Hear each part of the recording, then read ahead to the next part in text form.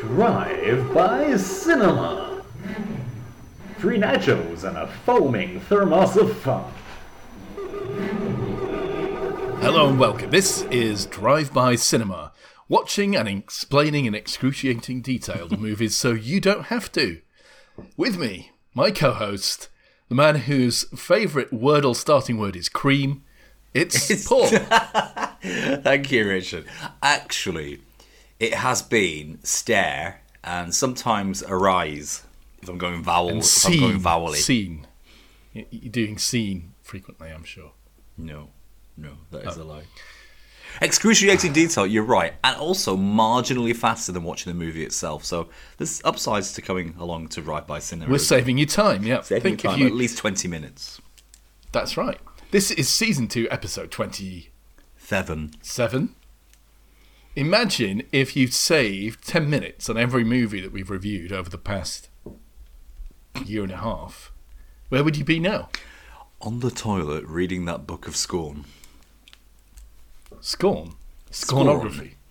Like, don't you have those weird books that you bought in the late 90s, like Xenophobe's Guide to the Chinese, or The Book of Scorn, or Curiously Bad Poetry that you have in a big pile in your loo? Hey, Paul, I met some listeners over the weekend. Can you confirm that they are human? Yes, I can. Wow. More human than we are. Well, yeah, exactly, that's my point. I've got some sobering news about Dogville. Wait, so what? Hey, come on. You remember Dogville, right? Starring Lars Nicole von Kidman. Trier, with no set, as it were. Do you ever get the feeling that important elements of the films that we'll watch just pass us by, we're oblivious to? I read on Wikipedia the reception bit that tells you what people thought of it, and I read the plot bit, and I read a synopsis and stuff like that, and I pretty much regurgitated Instead of watching? No, as well as watching. I watched it 4 or maybe 5 times, Richard. Or I paid for it 4 or 5 times. So don't come that with me, thank you, sonny boy. Anyway, go on. I want to ask you a little question about I put all of it. Why is the town called Dogville? Do you know that? It's a town named after a dog. I mean, if you spell it backwards, it says evil god. Wow, that's brilliant. I hadn't even thought of that. It doesn't. Alive god. Is there a dog in the town? Question. Is this a leading question around Nicole Kidman or something? No, that was awful. I should have said that. I didn't mean it. It's just very, very pretty. I don't. No, there isn't. Is there? Yes, there is. At the start of the film, there's a space drawn outside on the porch of something, outside one of the dwellings that's drawn also, of course. And I think there's the indication that a dog is there, that either it says dog or it's drawn there or something. Oh, fucking wonderful. I think she interacts with it, but I'm not sure. She interacts with the chalk line on the doing floor. Something. Yeah, she'd probably mime. Does it make a noise like the doors do when they're opening the imaginary doors? Now, at the end of the film, where, spoiler alert, as if that needs to be said, everybody dies, what happens to the dog? It dies, it gets shot in the crossfire. You're wrong, you're incorrect.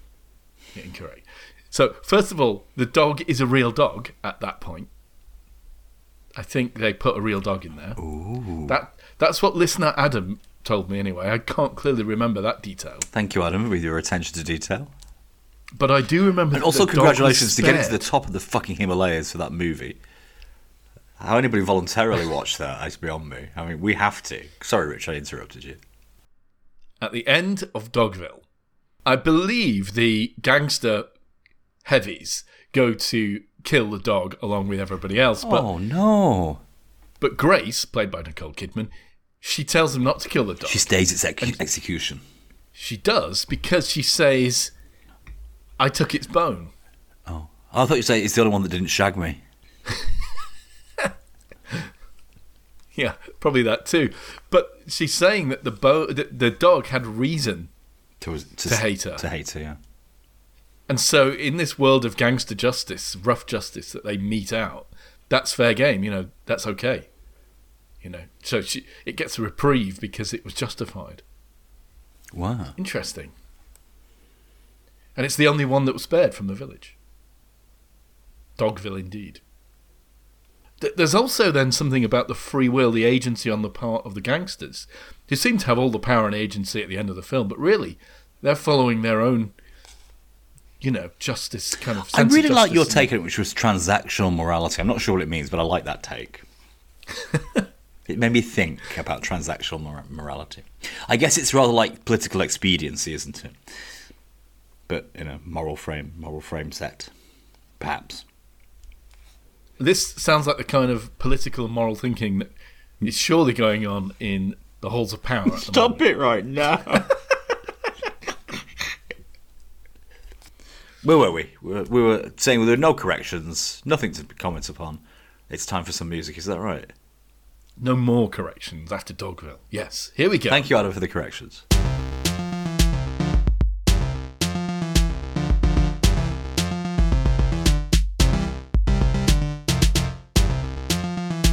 And now, Paul, to Yes. something rather more pleasant. Something completely A different. smooth jazz of a film. The Door into Summer. This, you said last time, is an adaptation of a novel. Turns out to be a Robert Heinlein novel, in fact. Is he famous? He is famous. What's He's he a famous science fiction for? Author. Well, I know he's famous. Sci-fi, But he's not famous like Asimov, is he? No, probably he's sadly in the shadow of the greats like Asimov and And Arthur C. Clarke. Yeah. Arthur C. Clarke. And What's the other one? The guy who who wrote wrote that the Blade Dune Runner. thing? Oh yeah, Philip Frank K. Herbert. Dick. Philip K. Dick, yes. Yeah. What's it all about? So you said this was from in the 1950s, the story, was it? Well, apparently, I'm just looking as it happens onto phone, and it was first serialised, like many of these science fiction novels are, in the magazine of fantasy and science fiction. October, November, December. Gosh, those must have been thick reads. In 1956. Later published in hardback or hardcover, as it says here, in 1957. It certainly has the feel, a much lazier kind of Sunday afternoon reading this colour supplements kind of feel of science fiction of that era, doesn't it? It's 65 years old. Yeah.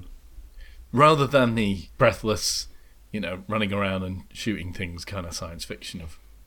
Yeah, in two ways. One, that the action is contained in action scenes and the rest isn't action. But also, I think what you might be driving at is the rather pedestrian nature of the ideas involved. There isn't a whole lot of competing fictional science ideas here, is there? There's just kind of one or two that run continuously through the story. It opens with a quote from Stephen Hawking. The past, like the future, is indefinite. It exists only as a series of possibilities. I think that's what it said. So that's going to lead us to perhaps some loops in time travel, I wonder. And we start looking at something from 1968, where some Japanese scientist Do we? is demonstrating We do. teleportation. Yeah, what was all that about? Well, it comes back later, doesn't it? It does come Of back course, later, yeah. We didn't know at the start, though. It seemed to have no direct relationship to what we see next, which is the hero of the piece. Takakura. I thought it was called Soichiro. Oh, I was looking at the novel and not at the film. Sorry. So in Robert Heinlein's novel, he's called Takakura. Maybe. Is he? No, he's called Daniel Boone Davis.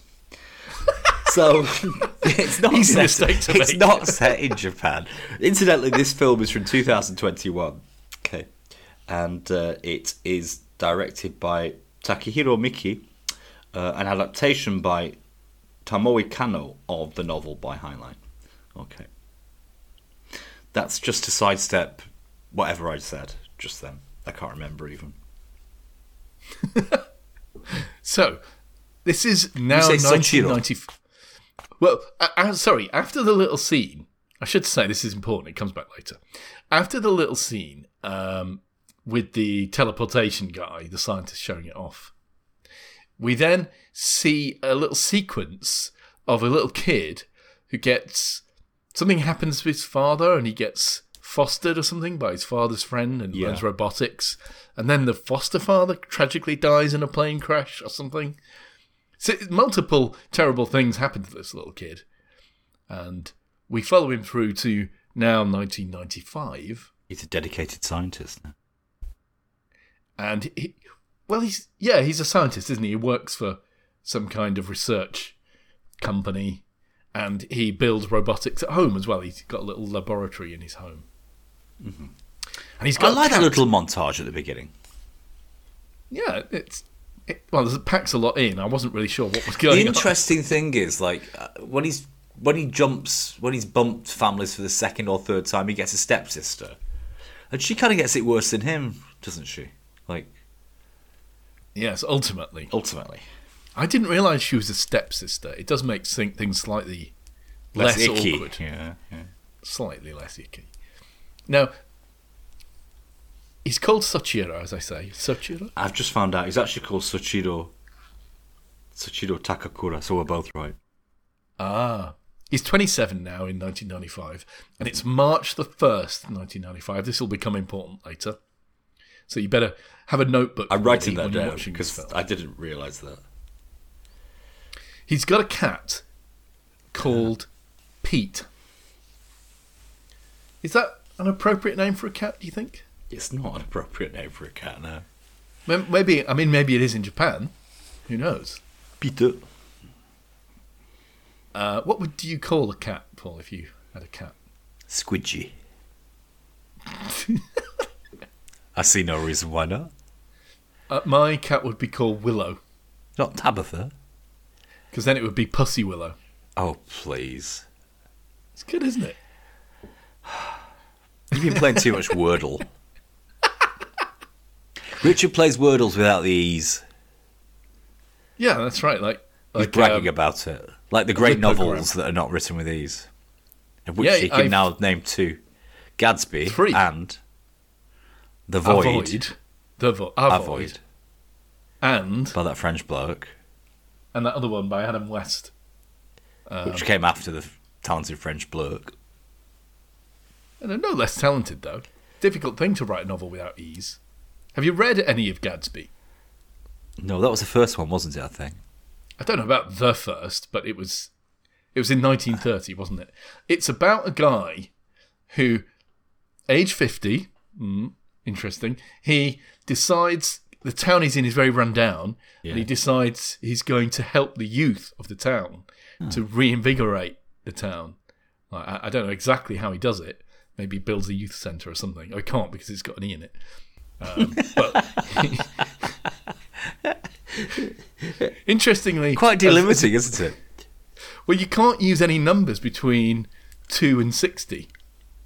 That's very limiting. Yeah.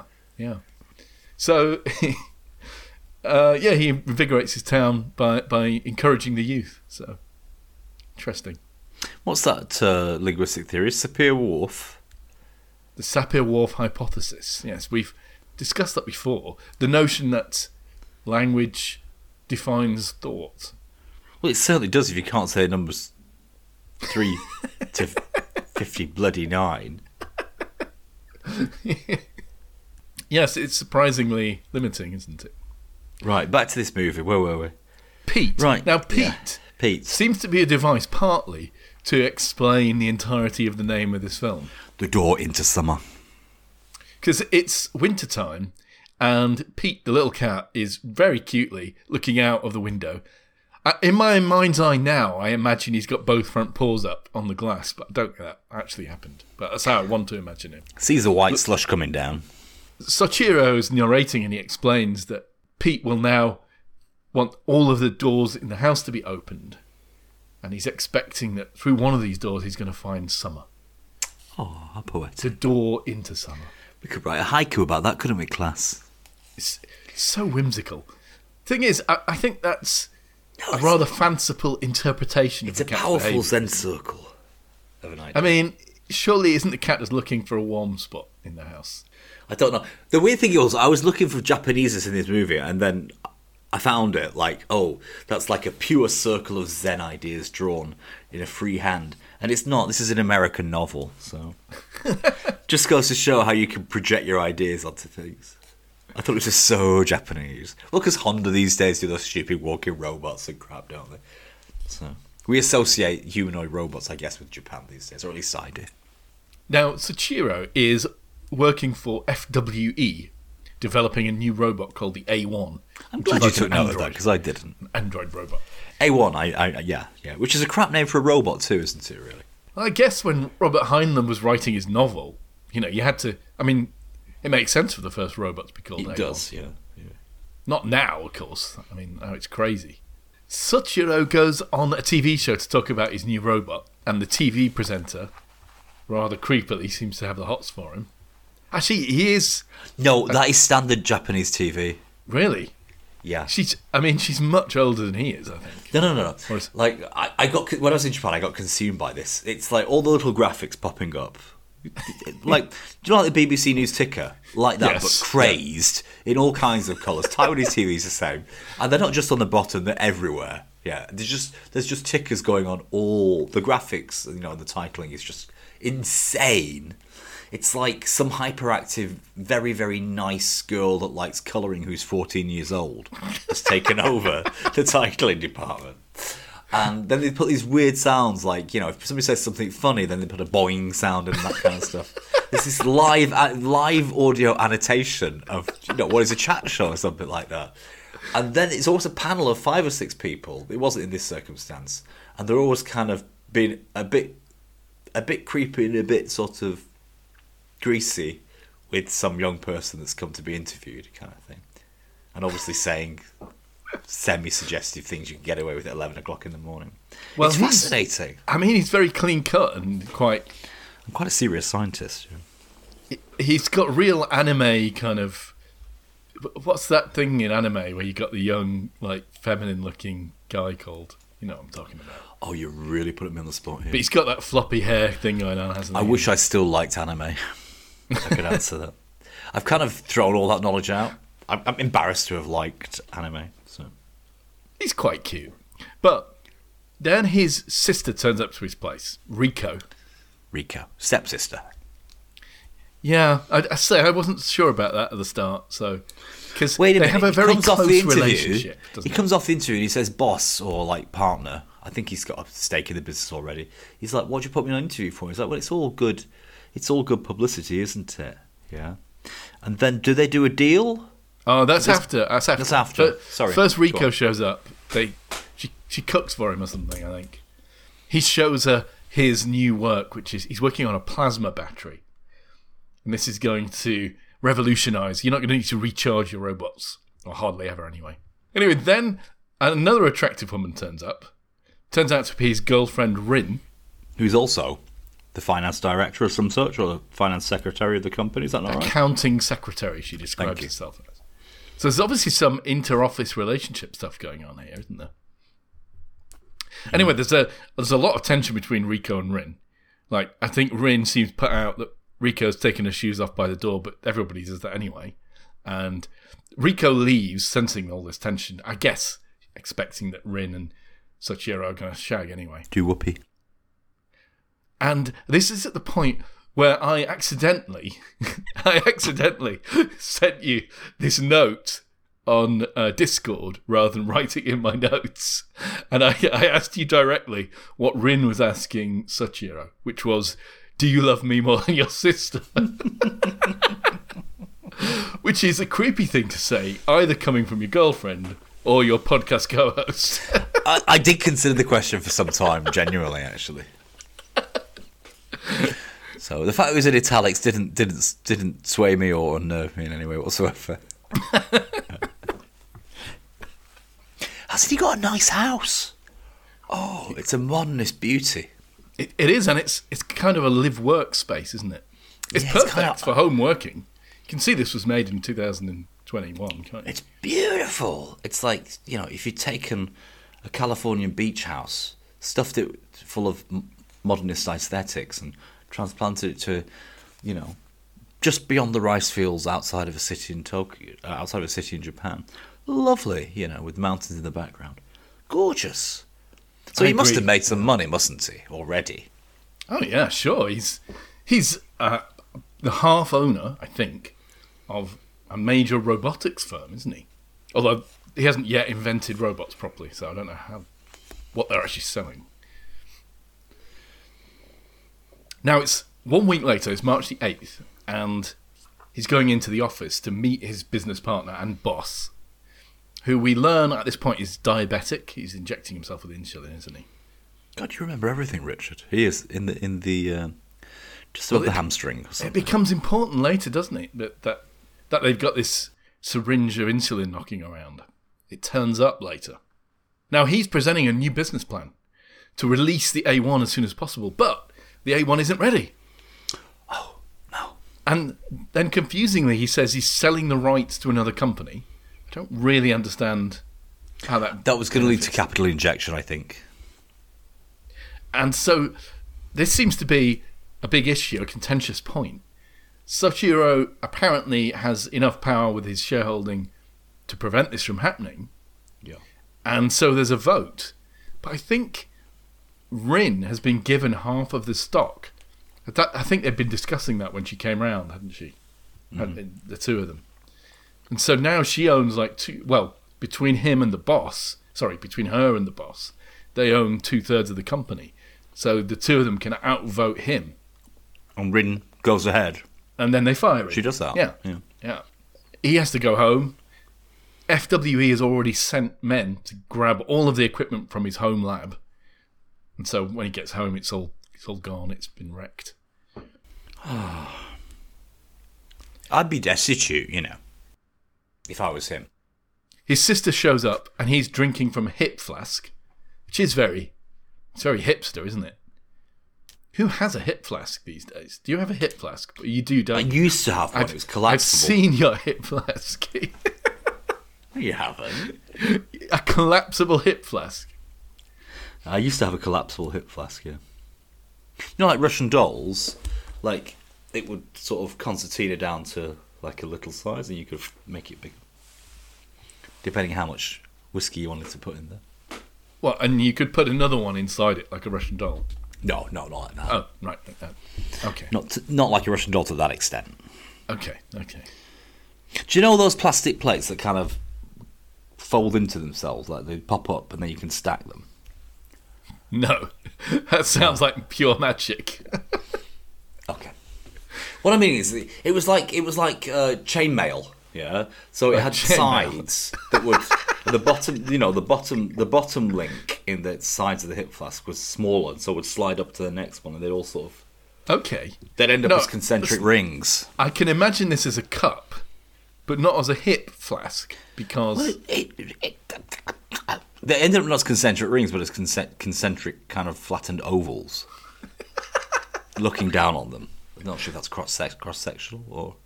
Right. Okay. So it's a hip flask that can collapse down for ease of carrying. For ease of carrying, but not when it's full. But that's the whole point of a hip flask, is that it's easier to carry when it's full, surely. But it's even easier when it's not full.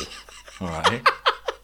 I didn't say it was a good invention. I said I had it, Richard. It's like a fucking Stop making flip phone. trouble. It's like a flip phone. It's already pocketable. That's the whole point of a phone. You don't need to make it more pocketable. I'll allow it, Richard. I agree. I bought it on a whim. Right. Wait. We're not getting through this movie at all. I'll tell you why not, because this plot is kind of complicated, isn't it? It gets more complicated, yeah. There's a lot of time loop stuff going on. Plot spoiler. Alert. Sister tries to help him, but he's so depressed he just says, "You're just a kid." And so she pissed off. Yeah. And he's now looking at these adverts for this service by Credius to dream your troubles away. So what this is, essentially, is like cryonics. It is cryonics, isn't it? But you come out alive. Well, moreover, you go in alive. I mean, in normal cryonics, they wait till you die, and then they pop you in. And then hope the technology arrives where you can revive your genes. Revive you, yeah. And revive your consciousness, which is not going to happen. But why do you think that? That's interesting. You think that your soul has departed, is that what you're saying? You're talking about a dualist interpretation of Well, I think the idea at the moment is like you cryogenically freeze yourself, and then when technology arrives, they can take a splice of your DNA and build you back up again. No, that's not the idea, really. Although I suppose that could happen. No, it's that there will be technology that can repair the body. Oh, the frozen cell walls. Oh, I see. Right, great. Yeah. Brilliant. I'd like to see that. Frozen cellulose. Yeah, just doesn't change structure at all. Well, I think the bigger problem is why they would want to unfreeze a load of people from, the 20th century. Why would they be considered... wonderful values and... Our integrity. Our integrity. Sideways take. Maybe stand-up comedy, perhaps, will be unknown in that era. Perhaps. So what's it called he's going in for? Dream... It's Cold Sleep, they call it. Cold Sleep. By the Dream Company or something. By Credius. And he's taking his cat, Pete. Oh. They assess him, but because he's had a bit to drink, they send him home. They do, yeah. To reflect. Which is good. It's good policy, isn't it? Now, one of the confusing things about this film is a lot of the intrigue and the machinations are all done through stock certificates. There's a lot of exchanges of ownership of companies, selling from one company to another. Powers of attorney are put in place. Did you follow that goose chase? No, of course not. No. Oh. I mean, it's a film for corporate lawyers to get excited about, isn't it? It is rather, yeah. I didn't entirely follow the machinations that were involved. Suffice it to say, he's been done out of the deal here, yeah. And later on in the movie, it swings the other way. Would that be fair enough to say? Without getting into the details of it. Yeah, well, Rico goes to her uncle's house, who is the boss of the FWE company.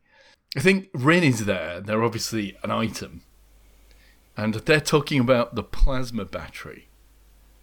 She tries to call her brother and stuff. But, it's obviously that Rin is a big Lady Macbeth character, encouraging all this to happen. Yeah, you see, you've really lost me at this point. I didn't get how Rin's uncle, who's now adopted her... No, Rico's uncle. Rico's uncle is the boss of the company that is the other company. He's not the boss that's betrayed him. Is it a separate company? No clue, no clue. It's all very confusing. We really need a diagram. We're not provided with a diagram. So Soichiro goes over to his uncle's house, his boss's house, sorry. I don't know, it's his uncle. He ends up talking to Rin, who's there. He threatens to go to the media with news of this betrayal. He's not been in the cold sleep yet. They turned him away, right? She injects him with insulin while he's not looking. Picks up the syringe from, his boss. And she opens his bag. Pete was in the bag and jumps out and scratches her. And she finds in the bag the contract with the cold sleep. And that gives her the idea. And she actually goes to another place, another cold sleep place. And she takes Soichiro along, against his will, because he's out, he's asleep. And she puts him in that cold sleep facility for 30 years. So he's drunk, he can't get in. He's being carried by somebody, he can get in. Yeah, but she obviously goes to somewhere less scrupulous that doesn't ask many questions, and she presumably pays him a lot of money, And they do freeze him for 30 years. So now it's 2025, which it's only 2 years away now. Well, 3 years away now. Wow. It's going to happen. Can I just say something weird about this? Okay, when it was written in the 1950s, it was set in the future. Yeah, it was set in the 70s or maybe the 1980s or something like that as an American novel. Wow, with flares and stuff. I don't know. That would require some level of foresight, wouldn't it? But here, we're in 2021. It's not trying to take on the values of a 1950s novel, but it's set in the past, but a past that is much more advanced than we are now. Is it much like more it was advanced? written in the 1950s? I'm not It's sure so it's weird. much more advanced. I mean, 1995, they What? did have... Cryogenic freezing where you can just wake up and just wander out and smell the daisies and do ballet? Well, you could. If you used to do that before. You could put someone to sleep and put them in a freezer right now, Paul. Yeah, sure. I mean, okay, probably be no mechanism of waking them up again. And time travel from 1969 or whatever it was. Okay, we haven't got to that bit yet, Paul, but yeah, sure. Time But travel. the point is, the rest of society seems to be just like what we are, you know. They've got clamshell mobiles, you know, and all this kind of crap, and crap TV, and anyway, that was just a little quibble I had about if you like chronological, or I don't know how you say this level of continuity. Sort of. Well, he wakes up in futuristic 2025 in this facility where Yes. people are being thawed out and unfrozen, and a lot of the nurses and attendants seem to be robots.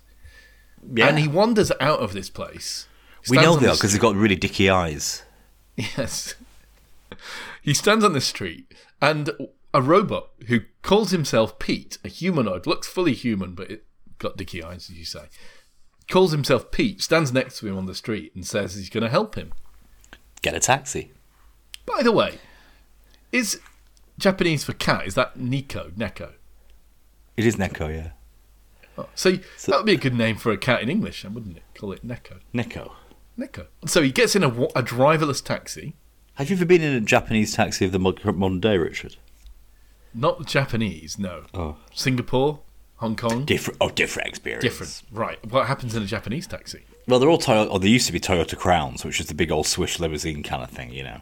Yeah. And they've all got little sort of velour curtains all the way around, you know. But does the driver have a beaded seat cover? He does, but he's also wearing white gloves, and it's like, it's really weird. It's like, there are so many bits of Japan that are really still old-fashioned, like the use of money. It's still, even now, I think, that it's still a cash society, even in 2022. Or predominantly cash society, obviously it's changing. No way. Yeah. It's hyper modern. I mean, when you go there, when you step off the bullet train, you're like, it's like so hyper modern, particularly if you arrive like in you know, on a glorious summer day in the summer heat, and you know, and it's just it's really wowing to see buildings built, you know, tram lines and train lines, you know, commuter trains and high speed trains built into the urban architecture, like going through buildings and stuff like that, and you know, the cityscapes and just the speed of life and just everything. And then you come across these huge fundamental parts of society that are, I would say, almost arcane. You know, it's fascinating. Such as? The use of money, you know. I mean, like, they use cash. But in this film, Paul, one of the first things a robot does, who says, by the way, that he needs a roboticist who can fix him in case he breaks down, he throws the guy's wallet away. He throws Sachiro's wallet out of the cab window and says, we're all cashless now. Wow. There we go. So, obviously, they saw it coming in this film anyway. Sachiro's obviously also got his 1995 Walkman with him. Nice. But it's a mini-disc Walkman. So it is properly 1995. I don't think people had mini-disc Walkmans in 1995. Sure they did. Did they? Sachiro did. And he was listening to the song that he played to his sister Riko while they looked out over the sea in a very romantic... Very pappy, generic, energetic Japanese pop song. So romantic, though. It's just the kind of thing you would do with your sister, isn't With it? your sister, yeah. Beautiful. Can we get on to Tokyo Confidential? I've got a little... It's like a little sort of maybe vanity publishing thing that I read. It became quite popular in the expats... in the immigrants, the Western immigrants in Tokyo. It was like, you know, a little reveal all about Japanese society that maybe was apocryphal in its sources, but people said rang true. And one of the things I read, no disparagement to any Japanese people listening, is that in the 90s and noughties, competition for the best universities was intense, and therefore, just like in Korea now, I don't think the Japanese are that het up with education anymore these days. In fact, it's a very relaxed system these days. But, you know, in order to get to the best universities, you had to study pretty much all the time you were awake. And so Tokyo housewives, some of them, in order to encourage their teenage boys to study more than they wanted to, would give congratulatory blowjobs on finishing homework. From their mothers? Yeah. So I don't want to delve into the potential racism of what I read there, but what we can say is when it comes to taboo, there's like icky taboo and really icky taboo. This is quite a racist statement, but I think really icky taboo. Japanese probably think like we do. But when it comes to icky taboos, that it seems to me that not that Japanese people participate in icky taboos or break them more than we do. It's just they don't necessarily, as onlookers, have a strong reaction, a stronger reaction to them as we do. It's just matter of fact. They take it in Yes. stride. Yes. Way back when, in the early days of the internet and when chatting to people online or finding dates online. Tell me more. This sounds intriguing. I chatted to a girl who turned out to be in Japan. Yes. And she was a young woman, was working as a PA to some kind of businessman. And she would explain how she had to, act like his girlfriend and ultimately have sex with him on a fairly regular basis. But she had no feelings for him. But this was perfectly normal behaviour. And, especially to get on in business as a woman in an office situation. It was just expected of her. Wow. Sort of amazing. Creepy. Did you ever get with her? Well, no, she was in Japan. Oh, it was like Sleepless in Seattle. Yeah, you got mail. No, it was probably, almost certainly, would have been on ICQ. Whoa. The old chat bulletin boards. No, it wasn't a bulletin board. It was an instant messenger, but a very, very early one. A little application that you installed. It lived down here on your bottom right of your screen, and you added your contacts. Yeah. Now, where is Sachiro going in his driverless taxi with his robot manservant? Who the fuck knows? Probably back to. I'll tell you. Where He's going to see Rin. He looks her up, and he goes to see her. Initially, I thought it was Rika, but it's not his sister. It's Rin. And she's not doing well for herself, is she? Oh, she's not. No.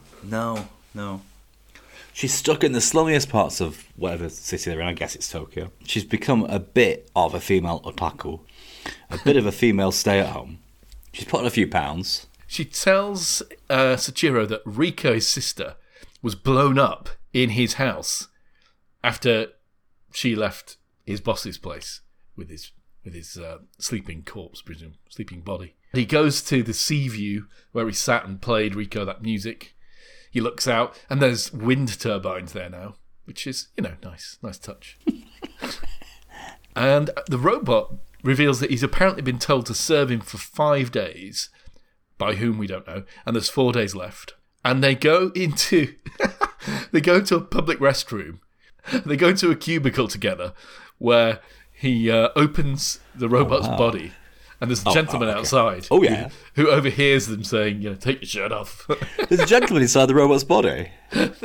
No, there's a plasma. God. He sees a plasma battery. Hello, it's the Wizard of Oz here. Yeah, so he sees all the gubbins. It's a bit like the $6 billion man when you bought when you were a kid, when you reveal it, you peel off his arm kind of thing. That's right, yeah. Then they go to the office of one of the companies that wound up with all of the robot stuff. And they scan his retina, Sachiro's retina. Oh, and it opens all the doors, doesn't it? Yeah, Open all access. Just like a malfunction. Yeah, it's really good, that bit. And he meets the head of this organisation, a guy called Gota. Yeah. The company called Aladdin, apparently. Now, this guy, they actually have history, because when he was on TV in 1995... he became down and out for some reason. Was it after everything had happened? I can't remember. After he'd lost the company. He was a kid watching this guy, and he was a big fan of Sachiro. And he even shows him like a signed thing of Sachiro's. And he says, you came into my restaurant, my family's restaurant. You signed this for me. And we've not seen this, and Sachiro has no knowledge of it, so he doesn't know what the hell is going on. And then at some point after this, he gets a call on his smartphone that his robot has given him.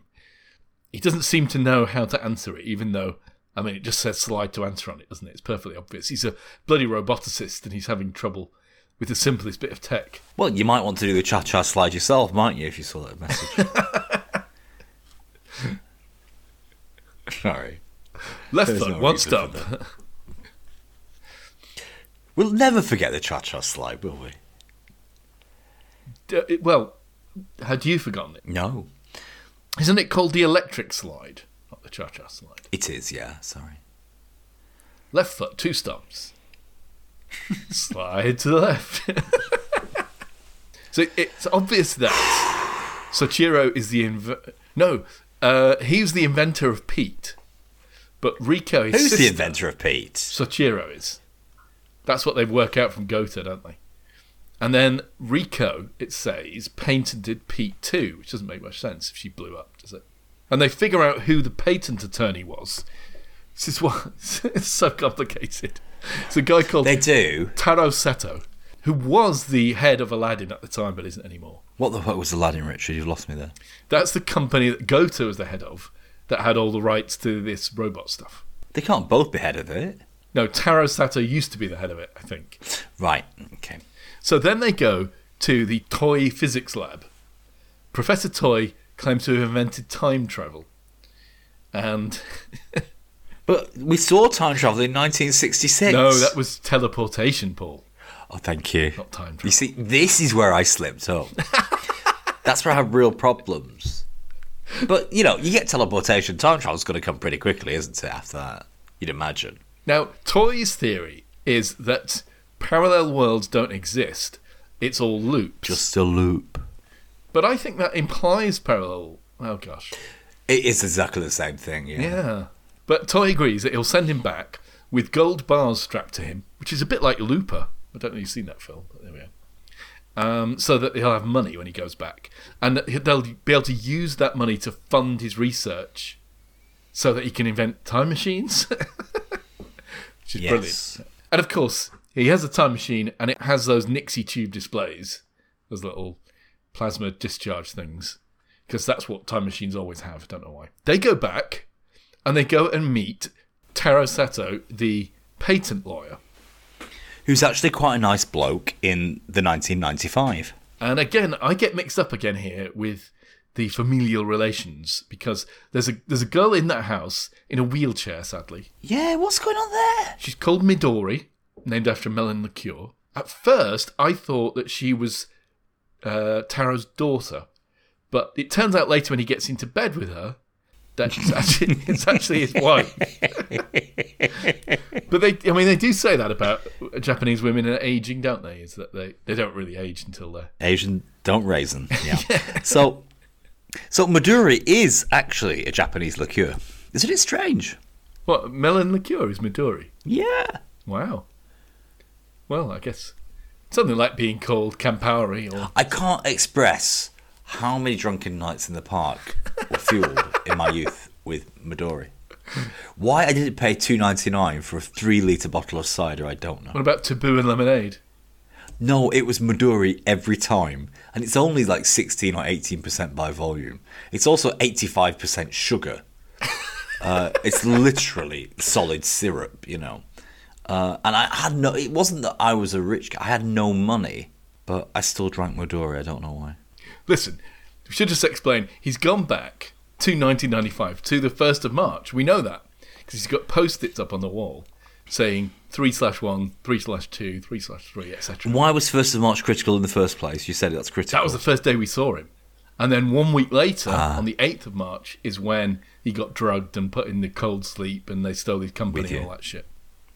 So he knows what time to go back to. Clever boy. Well, he's got a lot to do in this week. He's got a lot to do in this week, just like he's got to get his skates on. He's got to work on the battery and finish it off. He's got to invent Pete, the robot. He's got to meet Toy Professor to give him the research money so he can invent time machines so that he can get sent back when he's in the future. He's got to speak to the lawyer so he can set up the company. He's got to meet Gota in his family's restaurant and sign a little thing for him and encourage him. And he's got to go to a meeting where he knows he's going to be betrayed. Does that happen or not? Does it happen? You see, this is the other thing that really perplexed me about this going back in time. And he sits at an old-fashioned draftsman's table. In 1995, weren't they all using CAD for doing this kind of stuff? It's really slow CAD in 1995, though. Oh, right. Fair enough. Quicker to do it with tracing paper and a rotring pen and stuff. Yeah. You don't know what I'm talking about, do you? Do you know I once did work experience at a structural engineer's? Did you? I did. How old were you? Well, I would have been 14 or 15. And they gave Sex me... trade. Were you trafficked? They gave me... What a good cover. You think engineering, nothing to do with that at all. Poor Richard was trafficked. They gave me the job of copying drawings, right? And the way that used to be done in those days was... Photocopier? No. Let me explain. So, the draftsman's drawing was done on this kind of tracing paper stuff. It was like this translucent, very smooth paper. I don't know if you've ever experienced draftsman's paper. So that's what they would draw it on, ink the drawing on. Oh, you had to ink it up? No. You take that drawing and you go over to this big machine and you get this special paper which is kind of photosensitive. And these pieces of paper are like A2 or something. They're huge. They're really big. You mean like bookkeeper's copy paper? Sort of like that. It's photosensitive, and it's quite curly uppy. So you have to get it. You have to put it behind the drawing. And bear in mind that the draftsmen... Back in the day when we had industry in this country, go on. The draftsmen have spent hours and hours and hours inking this incredibly meticulous drawing with, distances and everything on it. And, it's hundreds... Of what? Of Austin Allegro? Hundreds and hundreds of hours work. Draw what you want to. It's still going to be a crap car. No, it was for buildings, Paul. It was architectural stuff. Okay. And so what you got to do is then you take these two pieces of paper, this sort of tracing paper, backed with this photosensitive flimsy stuff, and you feed it into this machine. Was it for a Scottish new town? I bet it fucking was. A stupid shopping centre done in brutalist style. That's just long walkways above the road, just magnets for crime. Sorry, continue. You feed these two things into this crazy machine, which is this really kind of rickety looking thing with two rollers at the top. And those rollers are going to take the diagram and feed it through this like UV light or whatever exposes it. And that will mean that it shines through the tracing paper and it makes a crude copy. Right, so when the draftsman asked you to copy, it didn't involve your considerable technical drawing skills. No. Thank God for that. But let me tell you what happens, because the tracing paper, often, in the course of handling it and taking it off people's draftsmen's drawing boards, it gets little tears and rips around one edge, or around the edges. And it's this very translucent, kind of brittle paper, like parchment almost, right? So you can imagine, if you got hold of that rip and pulled like it... rice paper. You could, like rice paper. You could easily, rip it in two. And there's hundreds of hours of work. In other words, tens of thousands of pounds worth in a drawing like this. And this is their only copy. And you made origami condoms out of it. And you've got to feed it into these rollers, which you've got no control of the speed of, and get it dead straight. Richard's about to tell me you fucked up. Is that what you're trying to tell me? No, what I'm about to tell you is that... How many tens of thousands of pounds of shit architectural design did you ruin? They warned me that it was quite a tricky and difficult job to do because, it's really easy. Give it to the work experience kid then, who's 14 fucking years old. And after I'm mad. So you can imagine, he's like, I was really struggling to do it. Your hands are shaking. It's really, you're biting your tongue and stuff. And trying to feed these fucking things through. And after I'd done a few of them, all the lads in the office were going, "Blimey, none of the other work experience kids had the guts to do it." And I'm like, I didn't know refusal was an option. Well, it's better than my work experience. I went to some sort of engineering place back when we had industry in this country, and I happened to know the boss actually. But he didn't have a say in what I was doing. And what they made me do was sweep the iron filings off the floor. And that was okay. Right. But they also made me do it. They had a lot of lathing and stuff going on, so there's lots of little bits of flickery, spiky little bits of iron all over the place. But also they made me do it in the sort of reception area carpet where it was all treaded in, yeah. But it was that kind of spongy pubic hair carpet. do you know the kind I'm talking about? Yes, I do. Yeah. And obviously, it was just a Sisyphean task. It was impossible, and that's all I did for a week was sweep iron filings out of pubic hair that would not allow them to be swept. Would you not get a magnet? Would that not be the way to do that? Fucking hell, you're right. Magnetic broom would have worked. I remember once, I think I was with you, we were stuck in a car park, and I had the idea of rolling an oil drum that happened to be next to the detector in the floor over the detector in the floor, and we got out of the car park. That was genius, yeah. So it was genius, but I didn't have that genius in the factory. I could have just swung a little bit of an electromagnet over and saved myself a week's work. Yeah, I guess that was the Crystal Maze challenge that I failed. Right, so we're getting there, Richard. He's back to 1995, and what the hell's he do? He sets all that up. No, so it's now the day. It's now the 8th of March. Pete goes. But he knows. He knows it's going to happen, doesn't he? Yeah, Pete goes off to intercept the truck that's reclaiming Sachiro's stuff in his lab, and Sachiro goes to his uncle's house, where he sees himself being drugged, and Pete the cat. I have problems with. Why? Seeing yourself? Paradox, man. I mean, there are two of him here, no question. It's not a loop then, is it? Is it a parallel world? No, because there are two of them in the same one. I don't know. It seems like a loop to me. I'm afraid there are two of him for like 30 years. Just one of them's, well, I think both of them end up in cold sleep, don't they? He grabs Pete, who's escaped from the bag after scratching Rin. He goes back to his live workspace and finds Rico before she goes in and gets exploded. Then he crashes his truck into his own place.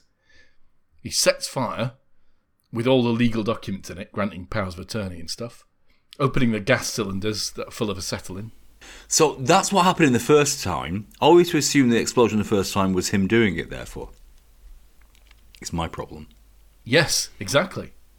That's exactly right, Paul. It was him all So why along. can't he see... He could see himself when he goes back, but he can't see himself blowing it up.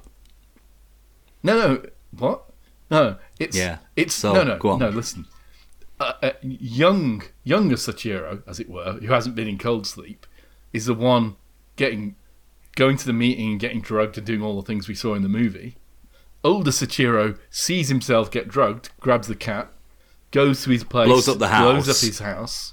Well, his younger self is... Therefore, Rin thinks that yes, his sister is dead. Yes, exactly.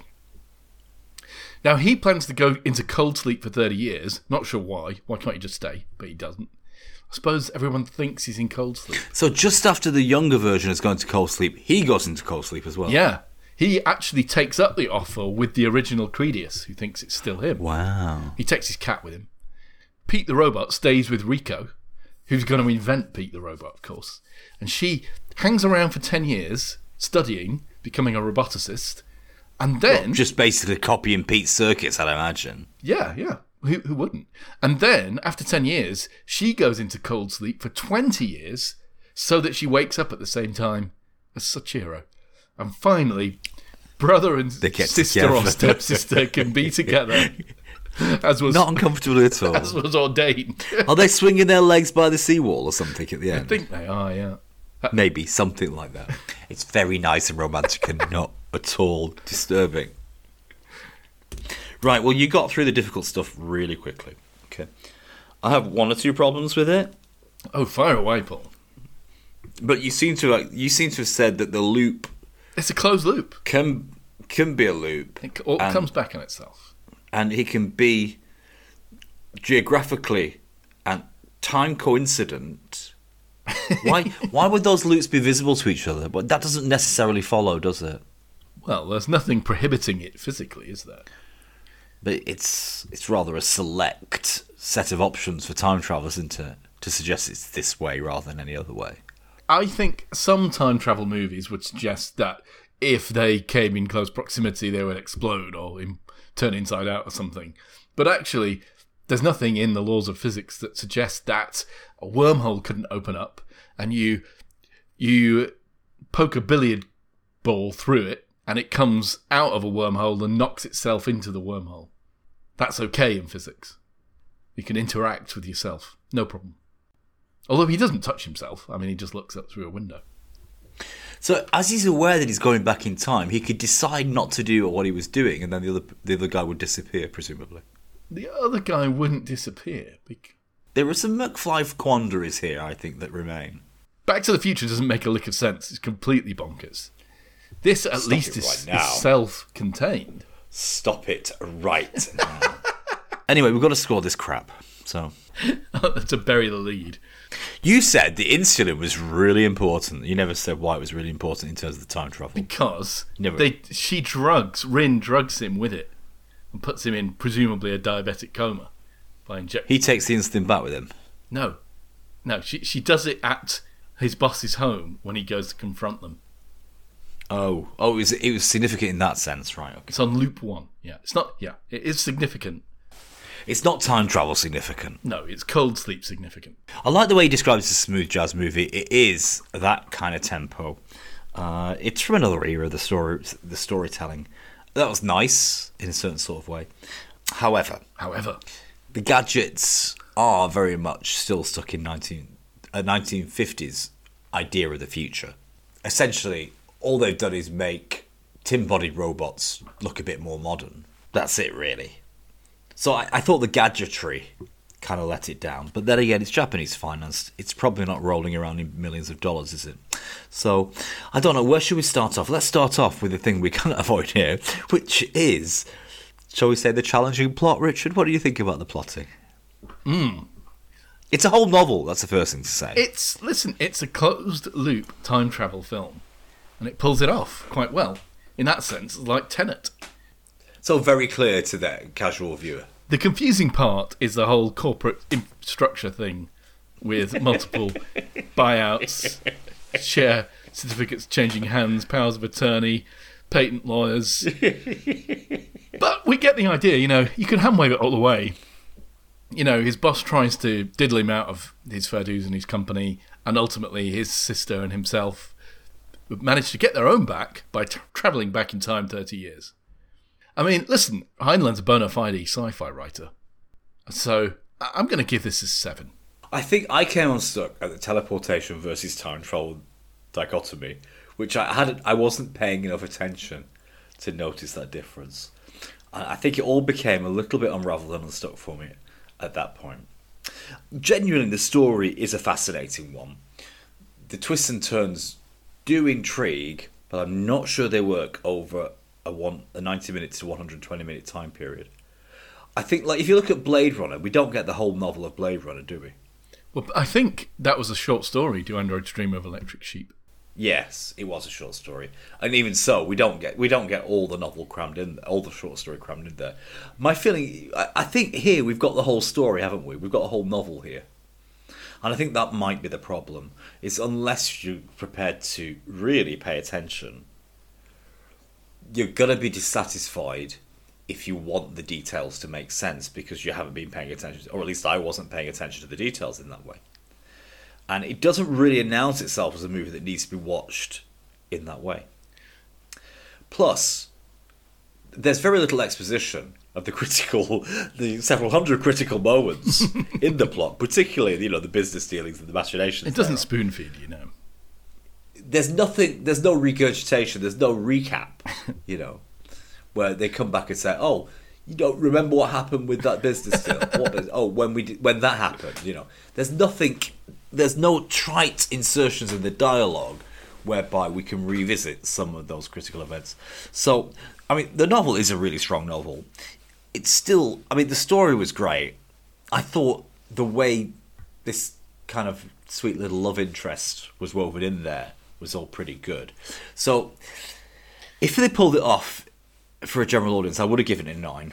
But I have to say, it was a difficult watch to follow. So I'm going to score it as 6.5 for plotting. Richard, how about you? I've done my score for plotting. It was a 7. But look, stepbrother on stepsister action is very in on Pornhub. So they were really... They knew the market, didn't they? I'm quaking in my boots. Right, what about the other stuff? The acting? The acting, yeah. I like the robot guy. He did a good robot. He gave good robot, didn't he? I thought he was pretty cute, and so was his sister, honestly. And so was young Rin. She was cute as well. Taro Sato, he's good, wasn't he? Yeah, I thought the acting was decent. I'm going to give it a 7 there as well. I'd say the acting was better than that. I'm going to give it an 8. Oh, right. Right. On to. I don't know how we're going to score this, but can we go on to the science of this movie? Sure. Yeah. Absolutely. Yeah. Look again. Back to the Future is nonsense, right? There's no mechanism in the universe that erases people from Polaroid films or from reality just because you've meddled with their grandfather or something. This film is consistent about its time travel, and for that, I think it deserves credit. Teleportation is real at a quantum level anyway, so that's cool. And we know robots exist. And you tell me that it's quite correct that they wouldn't have been using CAD in 1995, so I've got no great beef with this film. I'm going to have to give it a 7. What about the cryogenics? Also fine. Also fine. A little bit of a stretch to thaw people out, but freezing people is no problem. Little bit, yeah. Little bit. So what was that? I gave it a 7 again. I'm going 777 so far. Okay. I have a real problem with the cryogenics. It just seemed like, 1950s, imagine what we could do, and they've kept it like that. Well, it's a fairly faithful reader of the novel, isn't it? You could just put someone in a medically induced coma for 30 years, couldn't you? Keep them on. That would make more sense, actually, wouldn't it? Fine. So, I don't know. The loop, yes. If the assertion of the movie, if we're to believe the assertion of the movie, time loops are like they say, of course, it delivers no paradoxes. Yeah. Because they, loops to itself. That's very convenient, isn't it? Yeah. But I'm not buying that. I don't believe that would happen with time travel. What do you think would happen? You're firmly in the Back to the Future camp, are you? No, I'm not firmly, but I don't know. But the other thing You've already rejected the time travel Everett theory. Time travel, like teleportation, does presumably, in some sense, involve whizzing atoms at some sort of speed, doesn't it?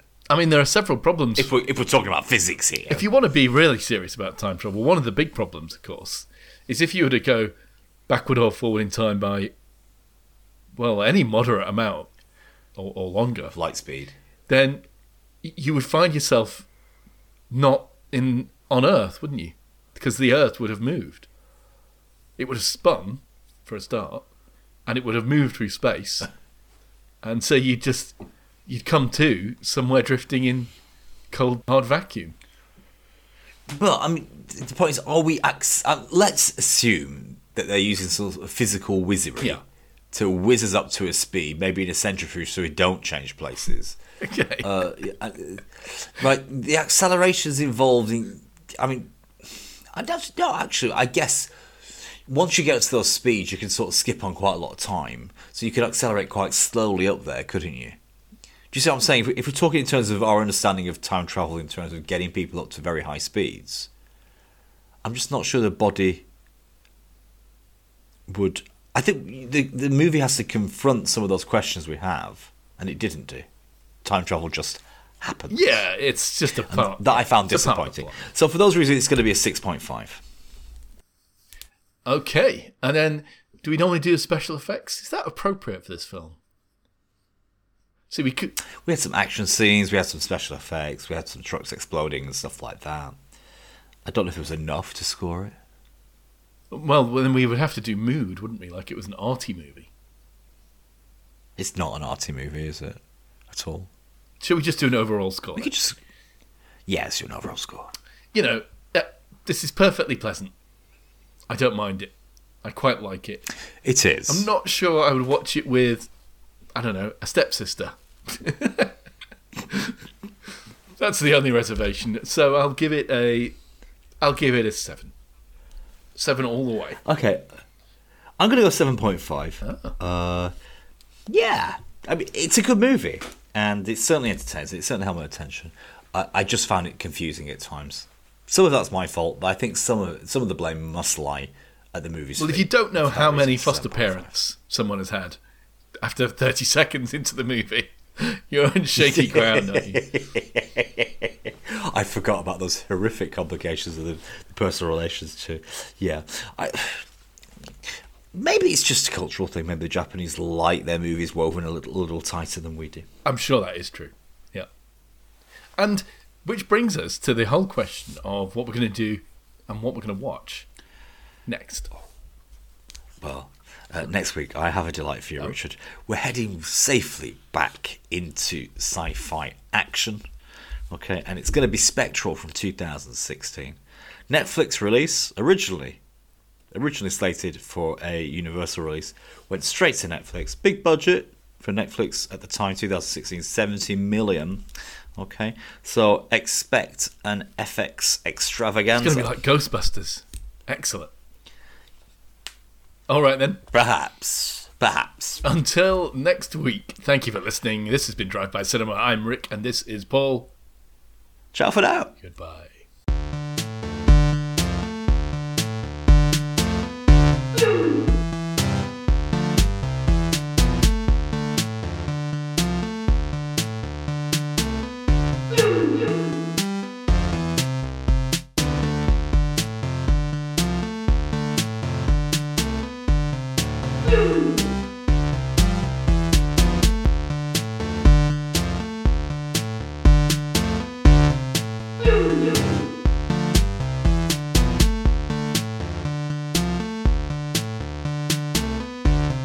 You